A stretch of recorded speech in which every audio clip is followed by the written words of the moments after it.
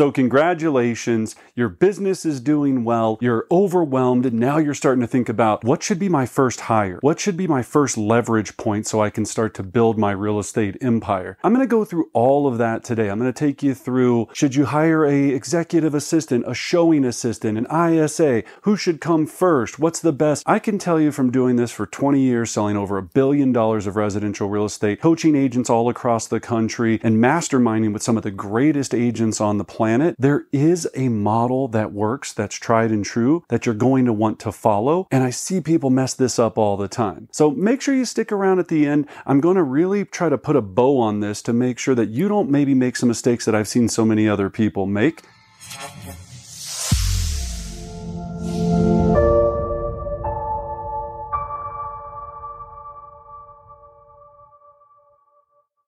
If you haven't already, hit the subscribe button, ring the bell so you can get all of our latest videos. My name is Brendan Bardick with Brendan Bardick Real Estate Coaching, where our mission is to train the most elite real estate agents and coaches on earth. Let's go ahead and jump on in. You're doing good business, or you're really busy and you're thinking, I need more help. Who should I hire first? So from looking at this all across the country, by far, the biggest challenge I see is, when can I afford to do this? So if you're thinking about when I can afford to do it, then what we're thinking about is as soon as possible. As soon as you can add leverage, you're going to want to add leverage so that you can grow. And I see agents that have stayed as single agents for 20 years and they enjoy that, or so they say they do, but they don't have a business, because what happens in that situation is they get sick, they don't sell, they don't make money. They go on a 6-month vacation, they don't sell, they don't make money. Whoever you are, you want to start to grow a real estate business, or you're always going to be trapped in this cycle. So let's talk about that first hire. The first point of contact when you can do it as soon as you can afford it. That's fine, I guess. My recommendation is anywhere from 15 to 20 deals is when you want to insert that first piece of leverage. So when you're at 15 to 20 transactions, now price point would matter, of course, and certain variables, but that's when you're doing, and when I mean 15 to 20 a year, not 15 to 20 in 4 years. You're like, I finally made it to 15 deals, I'm hiring an assistant. No, when you're doing that in a 1-year cycle. So if you do that your first year in real estate, you hit 15 deals, you're probably at that point where you're cranking it, your business is going solid enough, it's time to get some help. A lot of times people go, well, Brendan, should I get a transaction coordinator? Should I get a this or that? First of all, everyone on earth should be using a transaction coordinator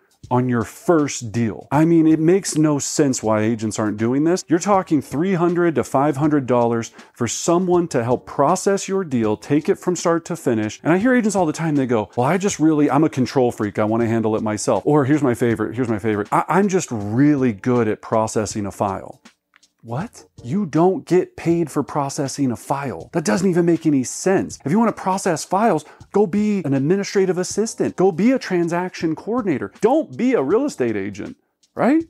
Come on. The first hire that you have to have has got to be your executive assistant. You're not hiring a TC, you're contracting a transaction coordinator to help you process files. The first hire that you're going to make is your executive assistant, and your executive assistant is going to, by far and away, hopefully be somebody that stays with you for years and years to come and ends up being your director of operations, your CFO, your CEO. Who knows one day?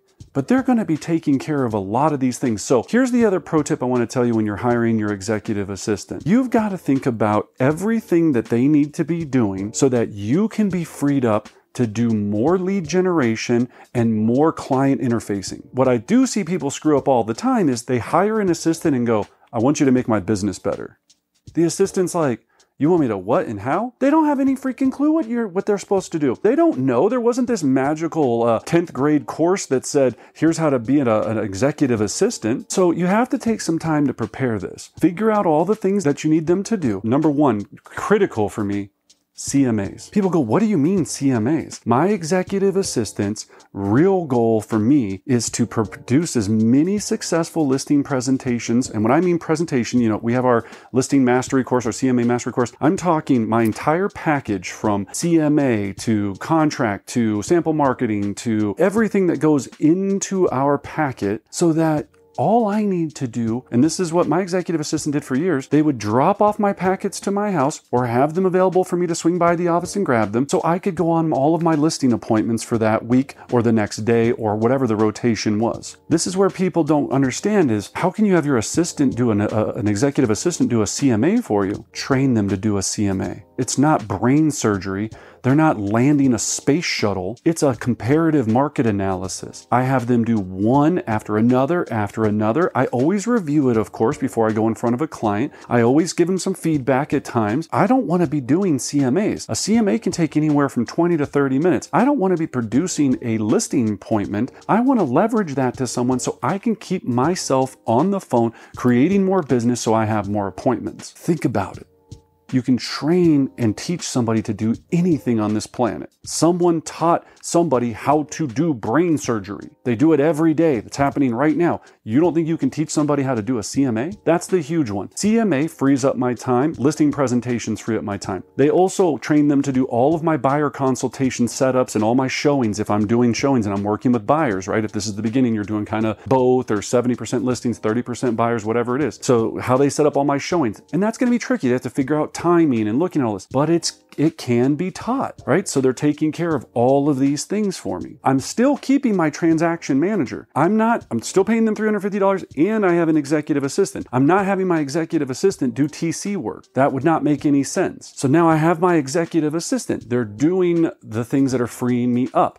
Now, I also want their help with my calendar, helping me schedule things, events, client interfacing time, giveaways, our 10/25/90, right? So every 10th of the month, we're doing our client giveaway. Every 25th, I'm doing a business spotlight. Every 90 days, I'm doing a client appreciation event. They're helping me coordinate all of these things. It's fantastic. They're helping me all the time make sure that I'm doing the things that I need to do to make sure that I can stay on the phone or in front of clients. So make sure you have a clear understanding of what that list is. I hear people say all the time, I want them to do marketing for me. Define it. Does that mean your 33 touch, right? What we use all the time, our 33 touch system, 12 direct mailers, 12 digital market reports, 4 phone calls, making me do the phone calls, 5 personal touches every year. That's a 33 touch. Are they helping you with your farm and making sure that your EDDM mail service is going out and they've got all that scheduled? Like next piece of that, they should be having a very detailed, here's a scary word, schedule. They have to know a schedule. If you come in every day and just start yelling at them because you asked them to do, this is another thing that I see people screw up all the time. You just start yelling at them to do random stuff every day, day after day, and you don't have a rhythm or what we call a cadence of success, a rhythm of scheduling and calmness. You have to stop reacting and start being proactive so things can become easier, smarter, more efficient. So think about that. Your executive assistant is amazing. Now, when we're talking about pay structures for executive assistant, I've seen everything. What I see that works the best is a base salary plus a bonus structure, and that bonus structure has to be tied in to the key drivers of what you're wanting to have happen with your company. Here's what I hear all the time. I give her $100 for every closing. I give him $75 for every time we have a closing. Okay, you could do that. Do they have any control over how many closings you have? They don't. You're thinking to yourself right now, well, if they work really hard, we have to have more closings. No, what you want and what they have control over is a couple of things. Specific activities. So, for example, one of those activities could be making sure that every month you put a certain amount of leads into the system and process them 100%, meaning using your system, your 33 touch. Growing your Met and Have It Met database, meaning that, so a Met, right? Those 33 touches we just talked about. You could set a goal that every quarter you want to add 50 Mets, 50 people that know you, love you, that would buy and sell real estate with you, that are on your 33 touch program. That they can be successful for.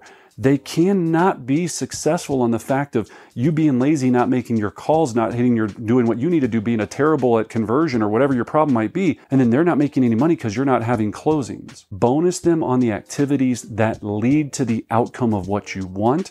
They'll be much more happy because they'll have more control over it. You'll be much more happy because it'll propel you so much faster instead of hoping on the outcome, which is the closing. Does that make sense? Pay is going to depend upon all types of things on your region, right? Some areas it might be 30 grand. Some areas it might be 60 grand. Some areas it might be more than that. Just depends on the cost of living in your area. Go online, Google the job post, see all the different offerings that are out there. There's tons of different Wise Hire, Indeed, Craigslist.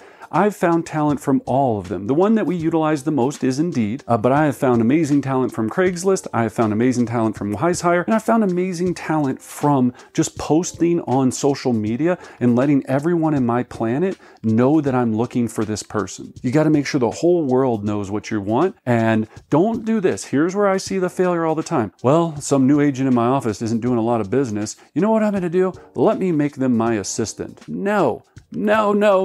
You have to have a hiring strategy. Think about the skills that you want in an executive assistant. The DISC profile.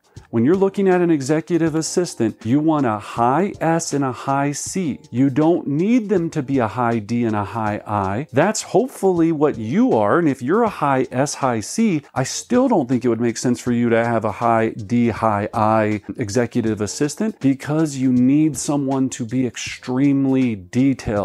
Details is what you're looking for here. You need to make sure when they're posting a marketing post that there's not, things that are misspelled. You need to make sure that when you tell them something, they're going to go, yes, got it, and not sit there and try to conceptualize things and try to look at all the big picture of things. You got to be careful with this. I'm not saying you can't have a very successful DI, we're talking about the DISC profile here, DI executive assistant. I'm just saying it's what you really want. They'd have to be really good at this, but love focusing on being improving their attention to detail skills and their clerical skills and ability to make sure that you're taken care of instead of sitting there talking at the water cooler for 9 hours. You don't want a high I executive assistant that's sitting in your office, doesn't do any work, and is talking to everyone and going, oh, hey everyone, how's it going? Oh, what's up? Hey, it's Brendan. How you doing? Oh, good. Oh, come over. Hey, how was the weekend? That's an I.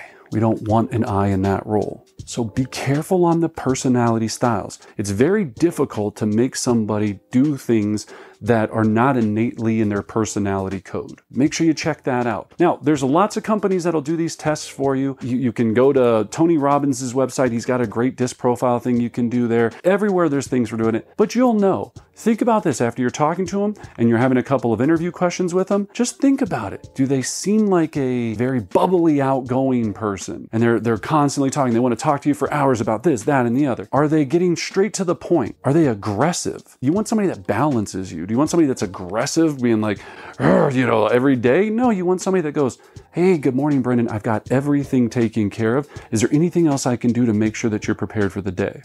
That's what you want. And they want to be that.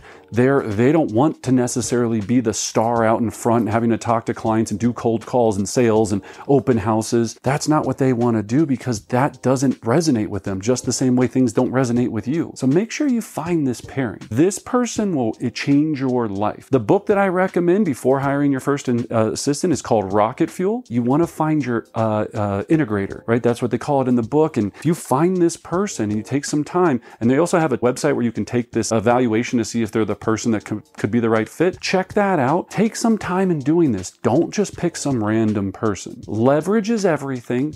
Your first hire should always be your executive assistant. In our coaching, our Elite Progression series, we talk about what's after that. The next step, all of those things so you can build your entire real estate team, right? We have a massive team that has TCs, executive assistants, director of ops, ISAs, all of those things, showing assistants, but there's a process to it and it all starts right here. Find an amazing executive assistant, take a lot of time in preparing before you hire them, make sure, and here's the thing, people go, well, I don't have 60 grand or 50 grand to pay an assistant. Remember, you're only paying them so much every month, 5 grand, 4 grand, whatever the number is. So if it doesn't work out and it's not the right fit, unfortunately, you just say goodbye to them. You don't want to do this, but if you do, you're not out 50 grand. Get out of your head. You're out 15 grand if you feel that they're not propelling you to the next level. But it's not their job to do that.